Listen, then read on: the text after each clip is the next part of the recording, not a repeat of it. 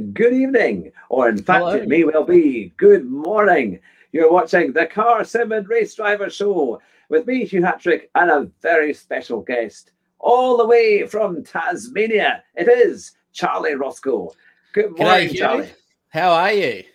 I am very well indeed. And it's great to see you here this morning, and all of the people in the chat who have come all the way from the Southern Hemisphere who are watching from the other side of the world, and from, of course, all the guys from Europe and across the globe. A very warm welcome. So, Charlie, it's fantastic to have you on the show. You've got a huge following. Yeah. Oh, very welcome. We've finally completed the Team Rock. The Team Rock group is here. I believe we've got Kireth in the chat as well, and I know obviously Rory might pop in at some point as well. And we've had Callum before on the chat, so maybe he'll come in as well and ask you some questions. But I will ask you the question that nobody gets away with. They all have to answer it. How did your love for gaming? How did it all begin? So I suppose I was pretty late to gaming in general. I grew up watching motorsports, so my dad was into Formula One, MotoGP, and World Superbikes. So that's, I guess, what I watched as well growing up. And I must admit, I didn't play a lot of video games or racing games when I was younger. Probably something I got a little bit more into as an adult, but I do remember fondly sort of three games, I guess, from that era that I did play a little bit. One was Colin McRae, the original Colin McRae. Yeah. One was Shame on Cricket 99, which I think was called Brian Lara Cricket 99 in your part of the world. Yeah. And the third one was Formula One or F1 1997, F1 97. Oh, wow. Yeah. Yeah, so we're going back a little bit. That's showing my age. But that was a game that I really did spend a lot of time playing back then. They had Murray Walker as a commentator. So it really was a wonderful game. Spent a lot of time playing it. And, moving on, I guess I'll jump forward to about 2012 when I decided, with a friend of mine, Willie, we bought F1 2012. It had been a fair while between drinks for me. And we got right into it. We really started playing it a lot online. We set up a championship against the AI, just on controller at that time. And then we went for a little holiday to Sydney. And whilst we were in Darling Harbour, we were walking through sort of a shopping plaza of some description there. And we walked past a shop that was set up with a bunch of simulators in it. And that was pretty wild for us. And we went in, and it seemed very expensive, which it was, to be fair. But it was a whole bunch of simulators, and they were all running R Factor. Oh, yeah. And we were able to pick the track and pick the car, and we sort of jumped in it. And we ended up having a really, really cool time. We just thought it was the duck's guts. We really thought it was wonderful. We sort of came home. We started looking around to see if there was anything in Tasmania that was similarly set up, and there wasn't. So we just looked around at how much something like R Factor cost. And it was cheap. At that point, it was 2012, 2013, whatever it was at that time. It was really, really cheap. So we grabbed it and started playing on a controller. And we ended up joining some clubs and doing some league racing, all on an Xbox controller. We kept that very secret because they were very, very... they had a lot of... You had to be on a steering wheel, otherwise you were going to ruin everyone's race. And as soon as some random joined and they took everybody out, they were quick to go, I bet you he's on a controller. So we kept it very quiet, but we were just on an Xbox controller, and it just escalated from there. Next thing you know, we're both buying steering wheels, and I went through the Logitech catalog from the G25 to the 7 to the 9, and fast forward to now, yeah. Fantastic. So you've had a really wide gaming experience then, and the early F1 games, I used to love them. I have to admit, they were so much fun, and the noise and the speed, and you had different commentators as well. I'm sure one of them, Murray Walker, was, and Martin Bundle were the commentators, so that it was quite fun. Even if you're playing the AI, obviously before the multiplayer, it was great fun to race against them. And what was it was there anything that really stood out for you playing F1 and things like that? Well, I mean, given that I watched it, I suppose I always took a little bit, like as fun as Colin McRae was, I think I always took to that accuracy. I like to just do lap after lap and try and hit the perfect apex and try and, do the perfect thing. And Formula One really was about the only game at the time that offered. This will upset some people, but I did play the original Gran Turismo and did not like it. I think I played Ridge Racer and didn't like it. And a lot of those older games I just couldn't get into. Formula One was the only thing that scratched that itch. So that's sort of what I stuck with for a long time. Yeah, but because I think the early games, especially in F1, they did have a sense of realism and especially if you follow F1, and it is so, because any motorsport fan or F1 fan, they want to be as close to the action as possible. And absolutely. And that's what brings you to it. So whenever they brought out a new one, I remember getting like 2010, and then I was at 12, and then 13, and every time they brought out a new one at that stage, it was like the graphics got a bit better. You could do a bit more with it. The engines sounded a bit better. It was always quite fun. And at the time, I don't think Gran Turismo really had all of that. They had some good combinations. Yeah. But I think when you did the F1 car, they were like really hard to drive. And also you would go through a set of tires in the race in like 5 laps. And do pit stops and do all sorts of, it was trying to replicate real life. And I suppose I often say on my channel, I don't care for the made-up tracks in Gran Turismo Sport. I really like the real ones. And I think at the time, that's partly why I didn't love games like Gran Turismo and Ridge Racer and things like that. I think that's what it was called. I didn't love it at the time because they were just made-up tracks. You couldn't replicate real life. They had some real cars, but that was it. And the tyre screeching noise, which still hangs around to the day, that brings back painful memories. I just couldn't do that tyre screech noise. It was horrendous. Because that's it. It does definitely. Yeah, it bears with you. Now we've got some quick questions here, and one from one of your Team Rock teammates here, Kireth Kart. Kireth, hello, Kireth. A question for Charlie: what is it like having to turn the opposite way for corners than us Brits? Yes, well, when you're upside down, you do need to get that into your brain, but you just adapt to it, over time. It's like you get used to purchasing new items for the house and you just go home and you screw them to the roof, and that's as simple as that. It's just how we live down here. I knew there'd be a question like that coming. That's it. And we've got another one from Piosco. It says, ask him about barbecuing cows and flies away. Oh dear, yeah. So a stream a long time ago. I was testing out. I'm getting back to my motorcycle side, which obviously I don't do a lot of on the channel. But I was trying out the Isle of Man game, Isle of Man TT, I think it was called. And we just got onto the topic of barbecuing chickens by essentially putting a beer can up the chicken's rear end, sitting that on the barbecue.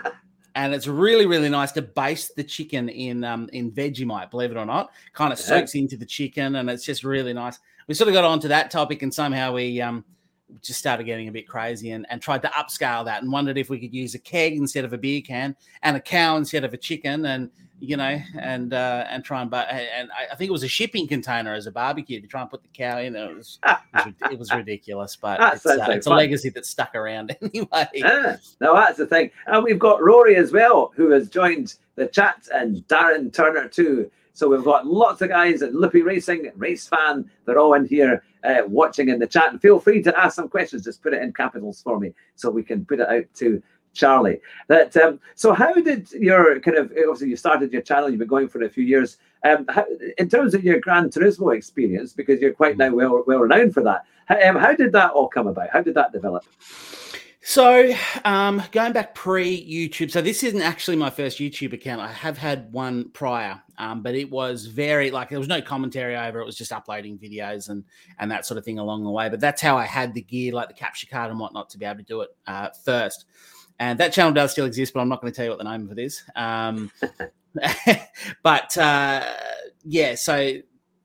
So essentially, it was Gran Turismo 6, I think, was the first one I kind of bought, and I thought I'm going to try, because I did, to be fair, whilst I didn't like the old Gran Turismo, I think GT4 was the first one I got given the prologue. Yeah, if you remember back when they did the prologues first, and I played that and I really enjoyed it. I actually really did enjoy it. So I got into Gran Turismo 4 a bit. Fast forward down to Gran Turismo 6, which I think was a PS3, was it? Oh yeah, PS3, And I bought that and I got right into it, and I actually had a steering wheel and everything. So when Gran Turismo Sport came out, I thought, well, I'll get on top of this. And my YouTube channel had started, but it was nothing really. I was basically doing podcasts about real racing with a couple of friends. We'd release one video every now and again, and I kind of started it as a sim racing channel, but not too much. And it was actually the launch of Formula One. Was it 2017? It's feeling like so long ago now. I think at the launch of F1 2017, I decided to live stream it, and I'd never really live streamed anything before. I just hit live off the PlayStation 4, and so I suddenly had a bit of an influx of people watching, and it bumped up to I think I went from about 14 subscribers to about 58 subscribers. Wow! Off about 2 Formula One streams. So then when Gran Turismo Sport launched, I thought, well, I want to get that. I want to try it. I had a good time with the last Gran Turismo. So I'll get that, and I'll hit live stream. I'll hit go, and I can do it opening night. And things were a little bit different back then. So Australia kind of gets time gated now, and we wait till 4 p.m. for games to launch and whatnot.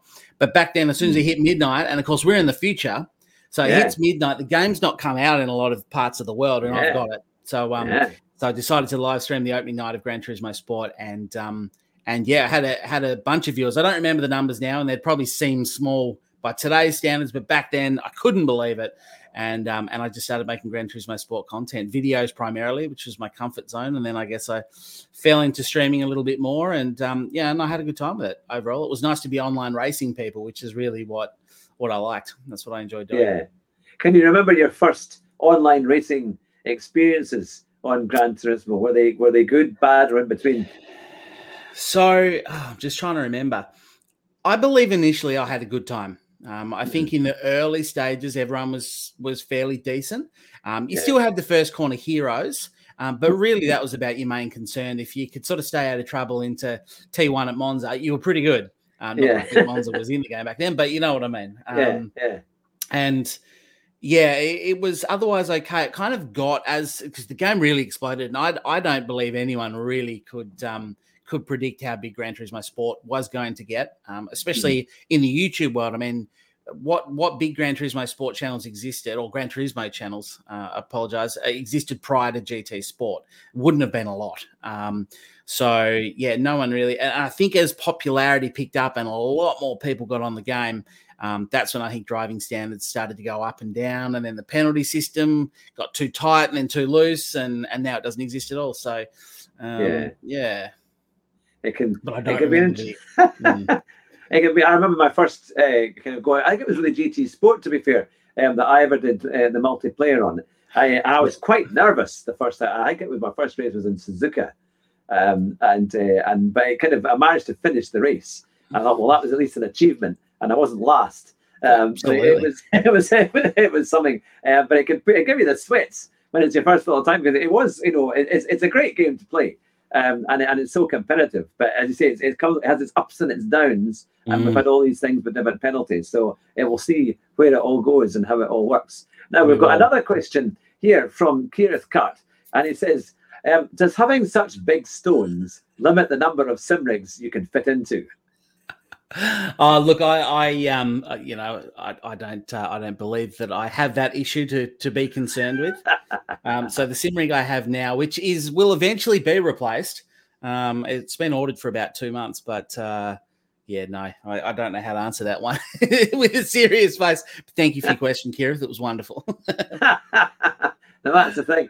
Now I have Rue Mar Experience is asking, as you're from Tasmania, does Charlie like their famous whiskey? Not particularly. I'm wondering if you're thinking of the Lark Distillery. I think that's probably one of the more famous whiskies down here. I've tried it a couple of times, and it's fine. It's fine. It's not, and it's not cheap here either. If you're wondering if it's quite cheap, because no, it's very expensive. Lots of extra taxes, aren't they? They tend to do that. And Australia is unbelievable for taxes on alcohol. So, there is no cheap alcohol here, unfortunately. But, I don't. No, and this will sound this will turn people off, but I actually prefer a blended Scotch over a single malt, and you pretty much only get single malts down here. So, yes, that probably make my palate sound very sophisticated, but that's the reality of it. No, that's absolutely fine. Now we've got a question from Kaya247, if I pronounced that right. I hope. What track from Australia and New Zealand would you like to see added to GT Sport or sim racing in general? Yes, so that's a tough question because there's a lot of really good tracks around. Obviously, Bathurst is in everything, so I can leave that well alone. You've got things like Phillip Island, which is a really great racetrack, although I must admit, I love it on motorbikes. Absolutely, one of my favorite tracks in the world for motorbikes, and I have actually ridden there myself. But not for cars so much. And Sydney Motorsport Park is probably, or Eastern Creek as it was once known, that's another more of famous international circuits for Australia. But again, that's it doesn't always bring out the best racing. It's kind of a big horsepower track. So I don't know. I think the Pukekohe track in New Zealand is a really cool, fun track. And I think that something like that in a game like Gran Turismo Sport or iRacing would be wonderful. It's not a particularly big track. It's about, think Tsukuba in size. It's short, but it is fantastic. I do really enjoy, that circuit. Yeah, I know that sounds fantastic. Sounds great.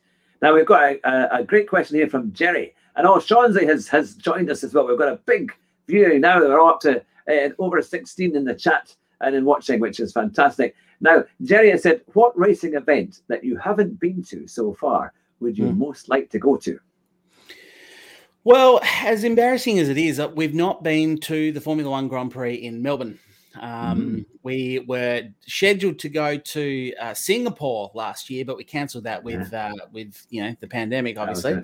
And we were intending to go to Victoria this year for the F1, but rather embarrassingly, and again showing my age, the last time I attended a Formula One Grand Prix, Ayrton Senna won it. So that's that was in Adelaide, and I was just a wee child, but I was there. That was the year it poured, 91, I think, poured with rain. But the event I'd most like to go to, I mean, did you specify within my country? If it's it could be anywhere. I think anywhere? It could be, anywhere at all. Spa. I know Monaco maybe, but Spa. I want to go to the Spa Formula One Grand Prix. I've done Mazzano in Italy for the MotoGP, which was insane. I got to watch Valentino Rossi win, which is huge. But I think now Formula One in Spa. That's my answer. Yeah. No, that's the thing. I can't believe you were in Adelaide when Senna won. I think it was, as you said, 91. I saw Senna win at Donington in 93. Oh, very nice. That's the only Grand Prix I've been to. And what an experience. Just an incredible day out. And to see people like that, at that time, they were the big stars, and they just head and shoulders above anything else as an event, much. It's quite a thing. And Donington Park was, because it was a wet race as well, kind of wet and dry and everything in between. So it's an amazing thing. And when you think you've witnessed a kind of hero of F1 win a race, and you would have seen Mansell, Prost, Alesi, Berger, all of them. They're all there at the time. So that's right. I don't remember a lot, to be fair, but I was there. All I really remember was how torrential the rain was and how miserable I was as a young child. But at least I had that fond memory that I did go there, and I did get to see the legends of the sport. I got it for my 18th birthday.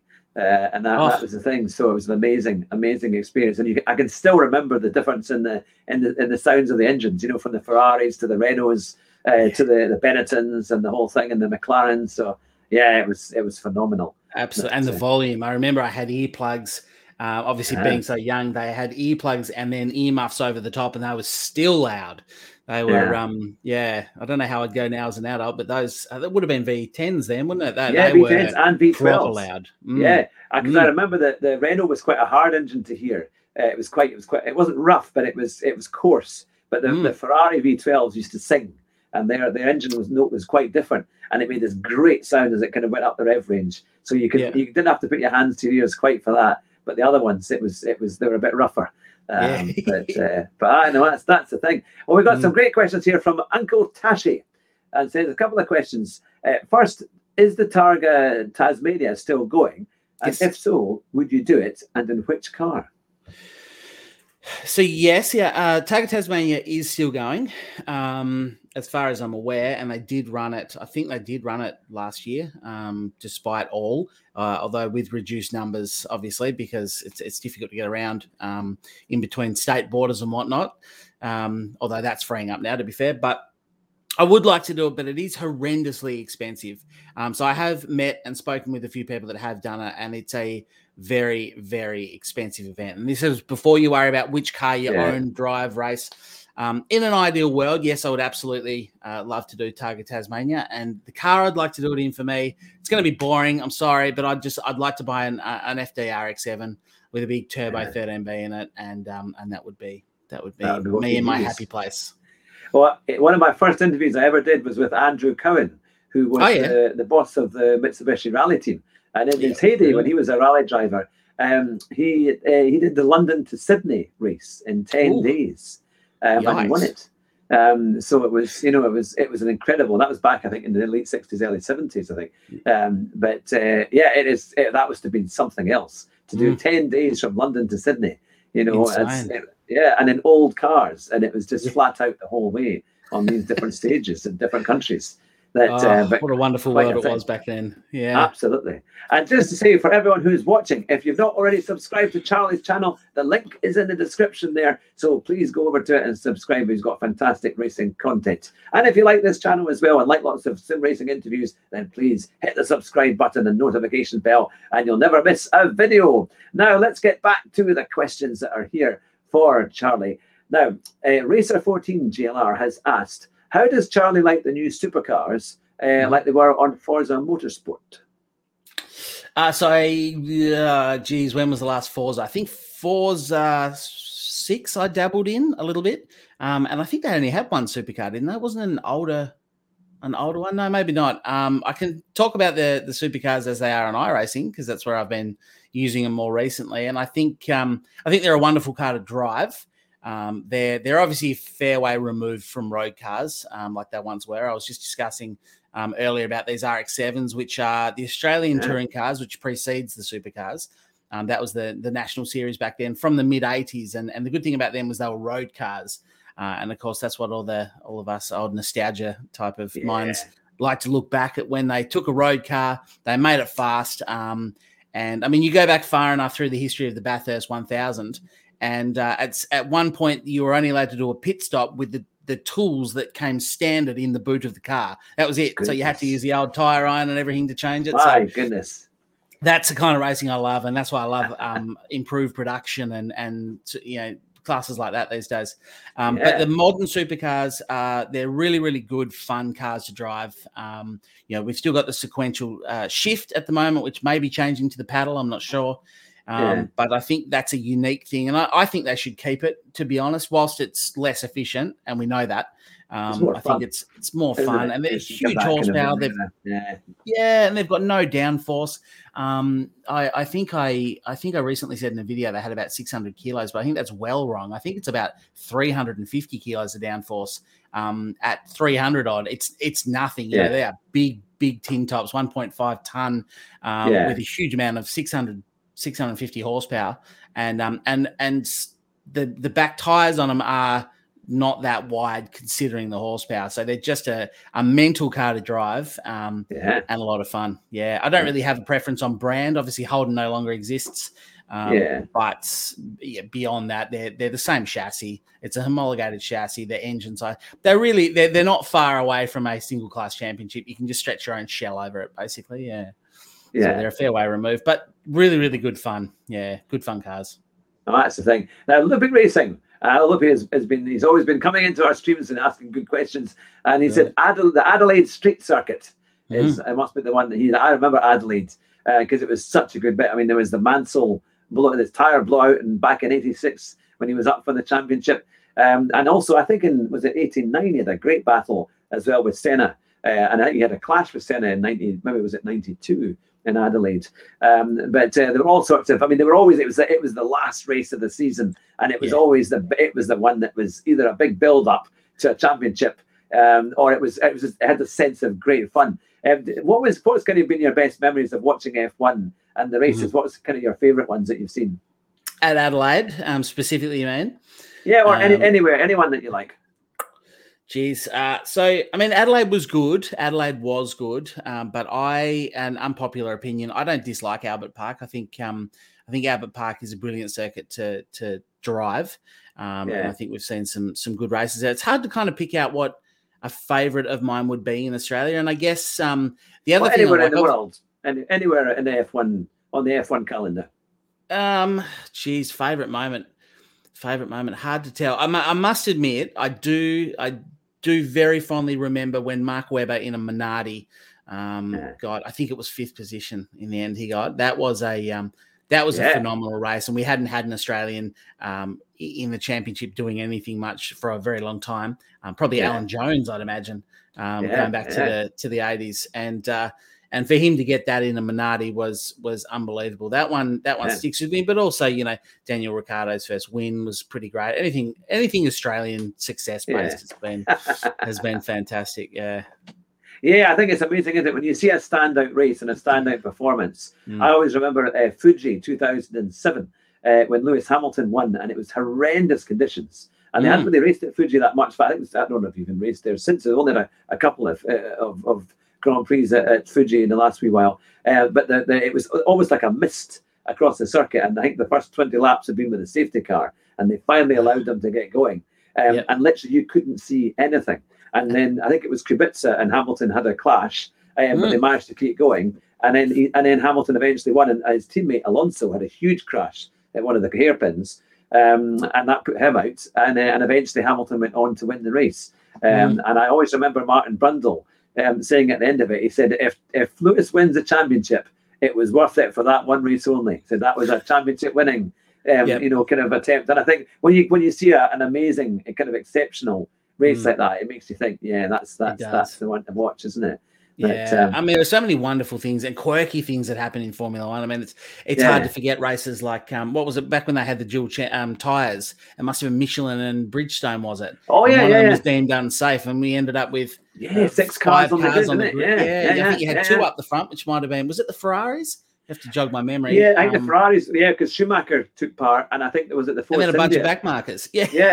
Force India, and then there was somebody else in between, wasn't it? That was it. That was crazy. That was in wild. Indianapolis. That's right. Yeah. That was wild, but so many great moments. And MotoGP, not to be outdone, recently replicated that as well with I think it was Miller started on the grid all by himself. Everyone else started from pit lane because they all ducked in to change tyres. So that's right.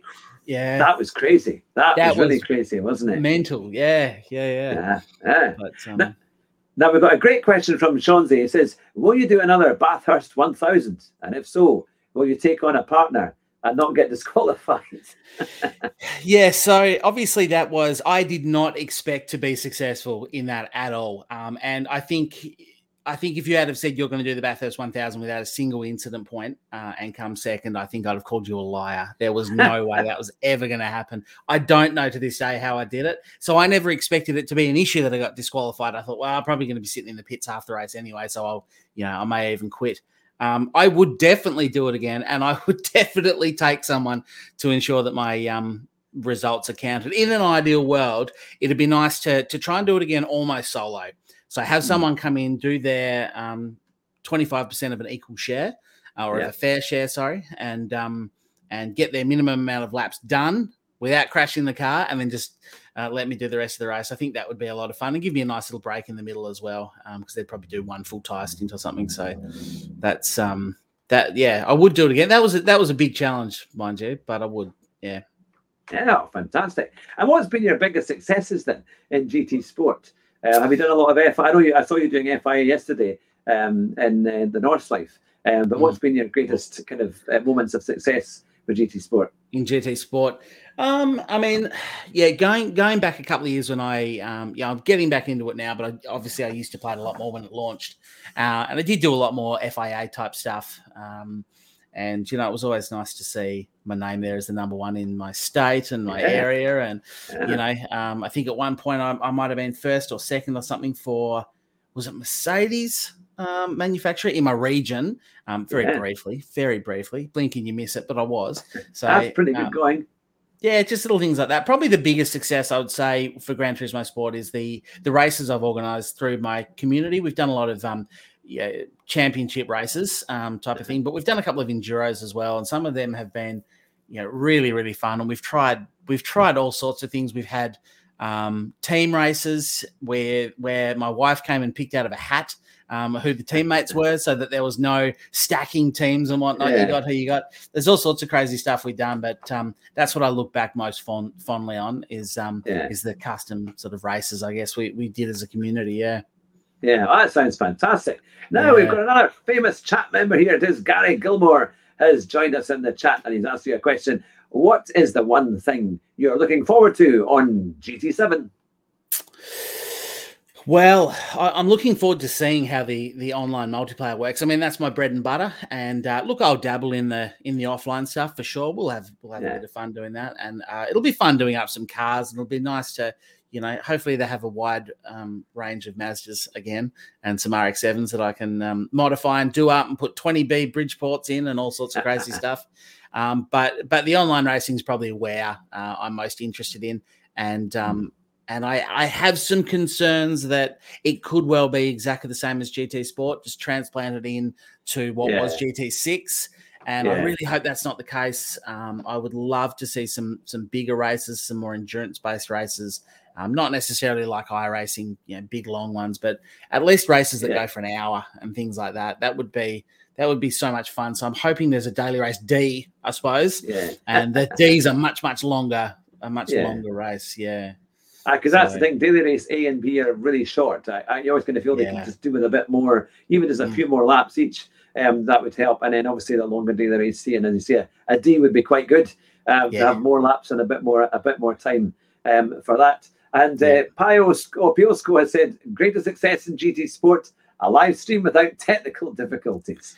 Yeah, wow, that seems like a wide. I think I'm better these days, to be fair, but I built my channel on technical difficulties, man. I used to have some absolute shockers. And if it wasn't me, it was Gran Turismo Sport. And if it wasn't either of us, it was the PlayStation or the steering wheel. There was always something going on, but that's okay. Kept it interesting. And these days I have very few technical difficulties, and it's boring now. So I'm going to have to start pulling things out with my feet as I'm driving and whatnot. I know to bring them back. Oh, that's the thing. Now we've got another question, and it's a real petrol head question. This one, and it is from Rumai. He says, "What is Charlie's favourite bike engine and his favourite car engine?" So it would be road for both bike. Well, the car's easy, so I'll get that straight off the bat. It's a Rotary. Love Rotaries. They're the best engine ever made, and I won't be told otherwise.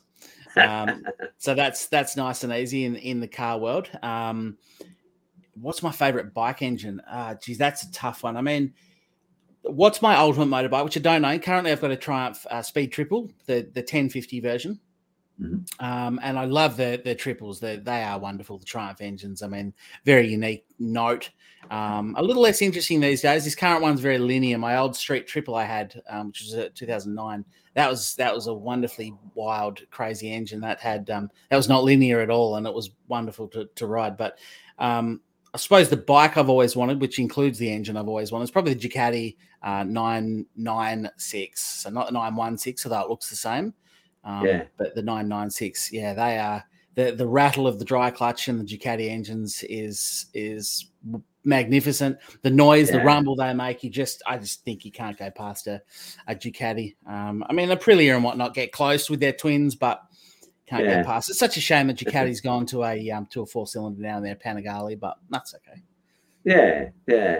Oh, that's the thing. I always remember the favorite engine I heard. It was at Goodwood at the Festival of Speed a few years ago, and we actually thought it was an F1 car because the sound was so strong and such an amazing sound. But it was the Ferrari Enzo FXX kind of race car. They did this wonderful. There's some amazing videos on YouTube with them, and the noise. Oh, I could have listened to that over and over again. It was unbelievable. And me and my mate, we ran to the bales at the start and finished. And by the time we got there, we just saw this thing go past in a cloud of smoke. He was doing burnouts at the start, and just incredible. But the rev range as well, it just seemed to go right up. And I thought that would be an amazing car to drive. Absolutely. Something like that would be the. Unfortunately, I was just going to say I haven't heard a lot of because I suppose we don't have a lot of big motorsport events in Tasmania and whatnot. And I've travelled to the mainland for a few, but we miss out on hearing some of those cool engines, and we don't have a Goodwood Festival of Speed. And Target Tasmania, you get a lot of Porsches because they're fast when it comes to the street. So you're used to hearing that. But the one car that what's it called? The Pagani Zonda. It's not a car I'm particularly fond of in terms of looks, which that's my own hot take. But I did hear that engine in person, and it was in anger. He was giving it the full biscuits, and that did sound magnificent. I have to say that was a wonderful sounding engine. That used to be on GT Sport as well. I'm sure the Pagani Zonda. I remember used to use that for some of the faster races That was always one he would kind of choose. And yeah, it did sound amazing. But you could tune that car up and did about 300 miles an hour. But, not as good as a Suzuki Askew. I remember doing that up back in the day, and that was a good fun car. Yeah.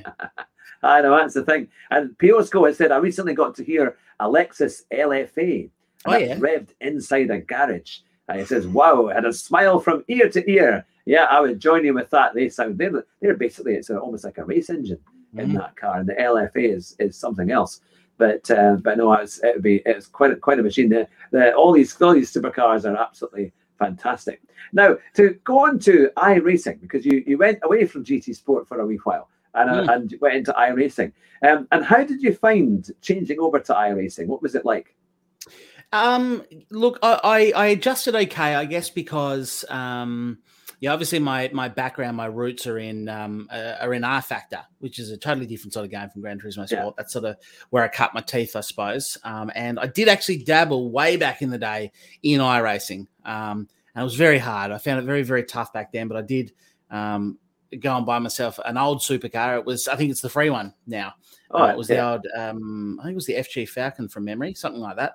And I bought that, and I bought Bathurst, and I couldn't drive it. There was back in those days, the tyre model was horrendous on the supercars, and you just couldn't make them turn. And I don't think my equipment was good enough. So I dabbled in iRacing, I guess, is what I'm getting at. And I tried a few things.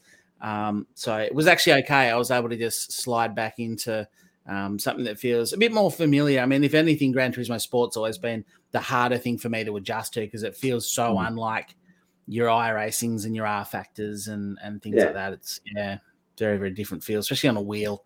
I find them very understeery, and the car doesn't sort of respond to weight transfers like you might expect. So Gran Turismo Sport's the harder one for me to adjust into, and I feel much more comfortable sliding back towards iRacing. Yeah. And do you have any now your kind of favorite combinations in iRacing? What kind of races do you like to take part in? Well, what I've really enjoyed this year, I really didn't touch the supercars at all. How very un-Australian of me, I know. But I mainly just stuck to the GT3 and GTE. The P2s are always a lot of fun if you can not be a tool when you drive them. But this year I've got into the supercars and the Formula 3, the F3 car. And they've both been a lot of fun. So favourite track, Spa, but not so much in those two cars. I don't know. Watkins Glen, which is a track I really used to despise. I thoroughly like it now. It's actually surprisingly difficult and technical, and the difference between the good and the not so good on pace is huge. So I really like Watkins Glen, and I had a great time in the Formula 3 and the supercar at Watkins Glen. So there you go. That's an answer I never thought I'd give, because I never used to like Watkins Glen, but there you go. I know it's good to get a race circuit in, and it's a real challenge. And you get there. I was doing Thea from the Amazon, her stream last night with Three's a Crowd. And on Tuesday night, I thought they're racing at Ilton Park in the Group 3. And I thought, I've never actually really raced there in that. And I thought, I'd better get some practice in. So I thought, right, I'll do it. It was late, very, very late at night on the Tuesday.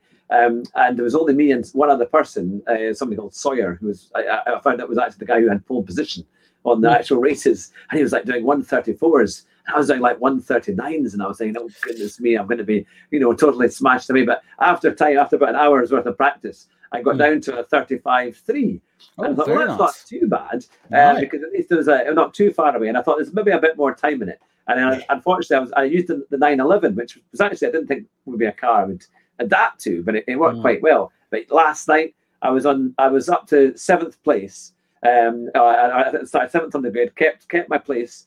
And I just hit a curb, and I went off, and that was me, and I smacked into the barrier, and that was my too much damage, so it was over. But it shows you, even with practice, it can go horribly wrong. But that was on a Sette Corsa Competizione, but it's a great game, and it's so hard, but it's good. Absolutely, yeah. No, I'm a big fan of ACC. They did everything right except the multiplayer, and really when I went away from Gran Turismo Sport, because I was playing iRacing back then as well, it was really a Sette Corsa Competizione that I went into, and I really do love that game. I had some great custom races there with the community, but they just didn't quite get the multiplayer right, unfortunately. But we'll see how the next one goes. The car physics, the sound, it's wonderful. I think, and I know unpopular opinion again, I think in terms of GT3 feel, sound. It's probably the best GT3 offering on the market. It's just unfortunately the multiplayers could be better. Yeah. Could be more accessible. Sorry. Yeah. It's the most involving thing as well. I find that you go from Assetto Corsa to GT Sport, and it's a big difference. It's you've really got to concentrate so much. I find with ACC, well, you can kind of take a slight step back in GT Sport. It is easier to drive the cars. There's no doubt about it. Yeah, which I think is why it's popular. I mean, it's on console to start with, which opens up the audience, but I think it's also very accessible. You don't have to be particularly good, and it's going to match make you into lobbies against people of your skill level, and you can have fun. And that's what racing's about, isn't it? Sim racing's about having fun. And I think something like GT Sport is really, really good at being accessible and matching people up to their equals that they can have a bit of fun with. So how did you all come together as Team Rock? How did it all come about? So Rory and I did an absolute disaster of a race at Bathurst a long time ago. And I guess when you're a content creator in a particular community, which was Gran Turismo Sport at the time, and Rory was as well, I suppose you do reach out to fellow content creators because it's a tough gig sometimes, and it's nice to have someone to talk to, and I love having those two as a friend as opposed to just Team Rock that you guys see. It's nice to be able to talk with them. Because you can be in a fairly unique circumstance sometimes, and I guess that's how Rory and I can't really remember, but I'm guessing someone reached out to someone, and we had a bit of a chat and said we should do that together. Did we even start with a Gran Turismo race against each other? Maybe. I can't remember now. It's so long ago, but that's how we hooked up. And then Kireth came in via Rory, and we reunited to try again and forget the old Bathurst race of yesteryear. Where we spent most of it in the pits, and it's been great fun ever since. So no, I met Kireth through Rory, but I don't remember exactly how Rory and I first started talking. It's a great team, and your events are always very good. We've had all of you. We've had all of you on the show now, from Callum to Kireth and to your good self and Rory. We've had all four of you take part on the show, which is great. And now Go Mojo has said. Or Go Mojo Go, it says free servers are coming to ACC next year. So hopefully the CR community will have some fun. I think it's a step in the right direction. I don't think it fixes the problems, but it's a step in the right direction. At least you'll be able to go and set up your own custom lobby for free, which I think is a huge barrier at the moment for ACC and something they got wrong, having to purchase dedicated servers. So it's a step in the right direction. Still no matchmaking type daily races and stuff like Gran Turismo or iRacing has, who you have to suggest are the two leading racing games in the online market, I would think, anyway. But that's a start. It's a step in the right direction. At least people can go and set up an easy lobby. It doesn't cost them anything, and they can race with a couple of friends. So that's a good thing. Yeah. Oh, it's fantastic. Now we've got lots of people in the chat. It's great to see everyone. We've got Noel, who's just joined us as well. I think you're from the other side. I think maybe from Asia. I think Noel's probably from, although you can correct me if I'm wrong on that. And I do apologise because we had Chubagetti on last week as well, and he was from the Philippines. So the balance of time was quite good fun. So we've got lots of people watching. So please put in your questions in capitals so I can read them out and ask them all for Charlie. Now, Go Mojo Go was saying pre-Bathurst there was a one-off Rory versus Charlie Rosco community race. So yes, that's what I remember. I think that was in Brazil, if memory serves me. I have a shocking memory, so you'll have to forgive me. I'm good on remembering some details and forgetting all the little ones, but I think it was a Brazil race. Might have been the first thing we did, take each other on GT Sport, which seems about right. We're both GT Sport content creators. That makes sense. And then I think from there we probably went to the iRacing. Yeah, that's the thing. Now, do you do any kind of like F1 as well, like the current F1 games? Do you have a go at that every so often? I do. I did buy the last Formula One game, and I did actually enjoy it quite a bit. I live streamed a couple. I think I put out a few videos, but by and large, I guess my community is just not in the right place. So people weren't really into it. So I've done a little bit myself offline, but I haven't really done a lot with it because, I guess I haven't live streamed or put any more videos up since I did that. But I think it's actually quite a good game. I don't mind that. They've made some steps. I bought one a couple of years ago and I wasn't fussed on it at all. Can't remember what year that was. They've 18, been bringing them 19, out every year. Yeah. I quite one liked of the one they these. did last year with the Schumacher series on it, and they had all the kind of championship cars as well that were quite good. I remember fondly F1 2013 because that really was the first one that brought out all the old retro cars, and they had all, they had everything from old Williams to Senna's cars. I think it had Mansell's Williams in it, and it even had Alan Jones's old car in there. So that was cool from going back. But I believe they have dabbled in and out of the old retro cars. A little bit. I don't think there's so much of it this year. I was going to wait and buy mine on PC because I've always had it on PS4. But I thought now that I've got a PC set up, I'll try and get it on PC and see what the difference is like. And you can at least get a few mods and stuff like that. You wouldn't be able to race them online, but I think you can usually get the latest championship car decals and all sorts of stuff you can generally get for the PC version. So that's right. I bought it as well. Going to get that and see how it all goes. So what would you like to do with your channel from here? Where can you see it developing? Well, look, I think at the moment I'm back into Gran Turismo Sport for sure. And we've got Gran Turismo 7 coming, so fairly obviously, I suppose I'm going to be leading up into that, and I'm pretty excited to get on that and play that. Obviously, the iRacing keeps ticking away. Beyond that, I don't know. I don't have any long-term sort of plans. It's very much a hobby for me. I mean, I work full-time. I've got a family. I've got too many cars and motorbikes and stuff to work on. So I do this as often as I can, which is probably not often enough for a lot of people. But at the moment, it's just sort of ticking away. And, I've got a bit of content for other channels and stuff and different ideas and whatnot I'd like to do. So I don't know. Who knows? We'll find out. I don't think I'll probably ever stop creating content, but specifically for this channel, I really don't know. No, we'll find out as I go. So you're saying you've got, you dabble in kind of doing all these cars up that you've got, and I think it's all RX-7s and things like that you have, or what kind of cars are they? So I've got the RX-7, which is a 1981 Series 2 RX-7, which is sort of an ongoing, will probably always be a project car. I mean, it's a beautiful car now. It runs magnificently, looks nice, it's registered and all the rest. But it always needs something being done. It's 40 years old. Things always need being done. I want to upgrade things, and I've got a bunch of suspension sitting out there on the bench I've had for a couple of weeks and haven't put in yet. So I've always got things like that. Then I've got a WRX, Hawkeye WRX, which was my favorite shape. So I was, I'm glad to have got that one. It's a Subaru, so that needs some love. That drinks as much oil as the Rotary. People are always carrying on about oil consumption in a Rotary. Try owning a Subaru and having blow by. But great car, wonderful little car. I love them both. I've got the Triumph, as I mentioned before.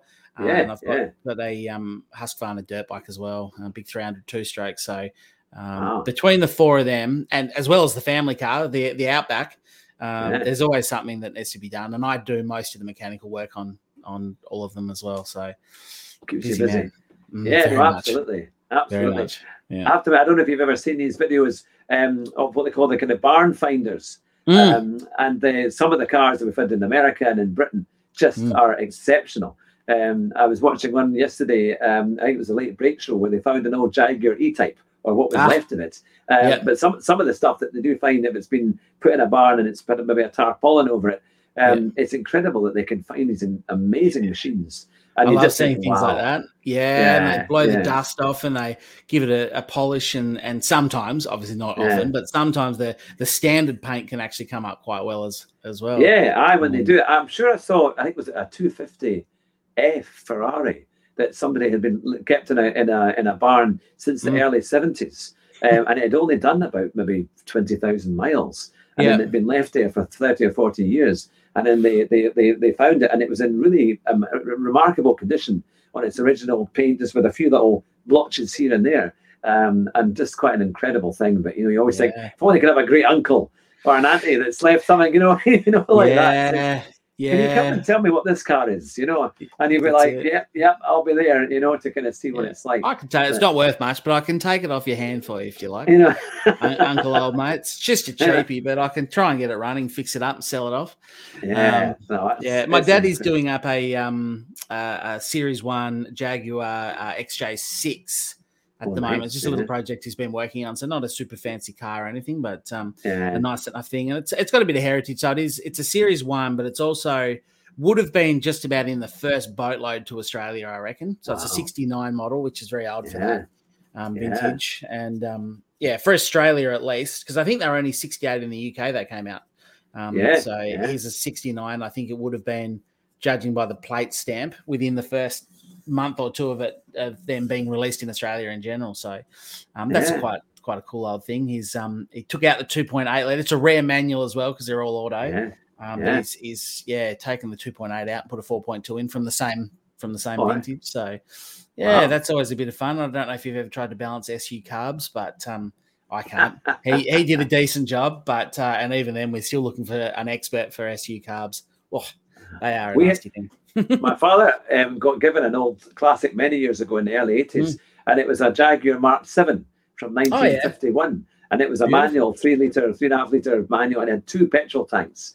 And it sat outside our old house for years and years and years. And eventually we decided, right, we're going to do this thing up.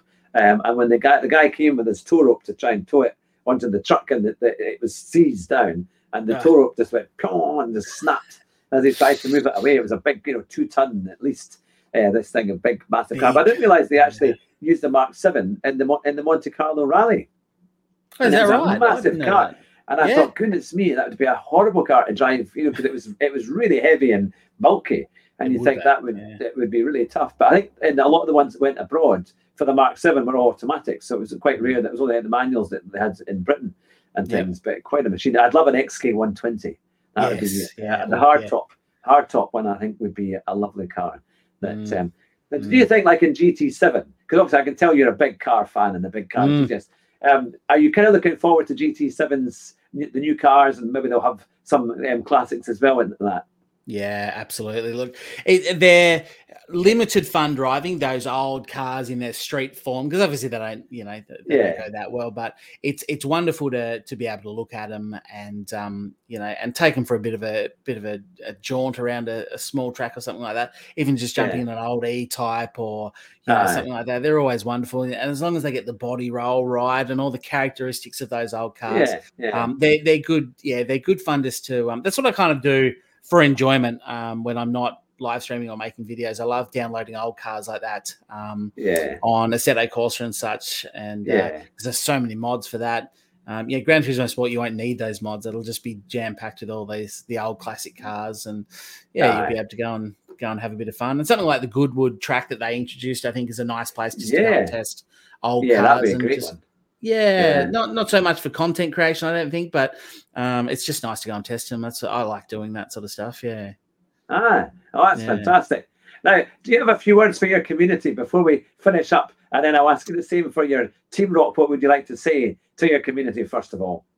Look, just a big thank you to the community. It's probably the same thing you get from everyone, but honestly, the support that I get, and some of the guys that have stuck around now for the 4 years or so since Gran Turismo Sport launched, a lot of old hats there, a lot of old heads, and it's so nice to see old names pop up in the chat that have been around for a long time. So a huge thank you to you guys. The ongoing support has always been wonderful. Obviously, I'm not a giant YouTube channel or anything like that.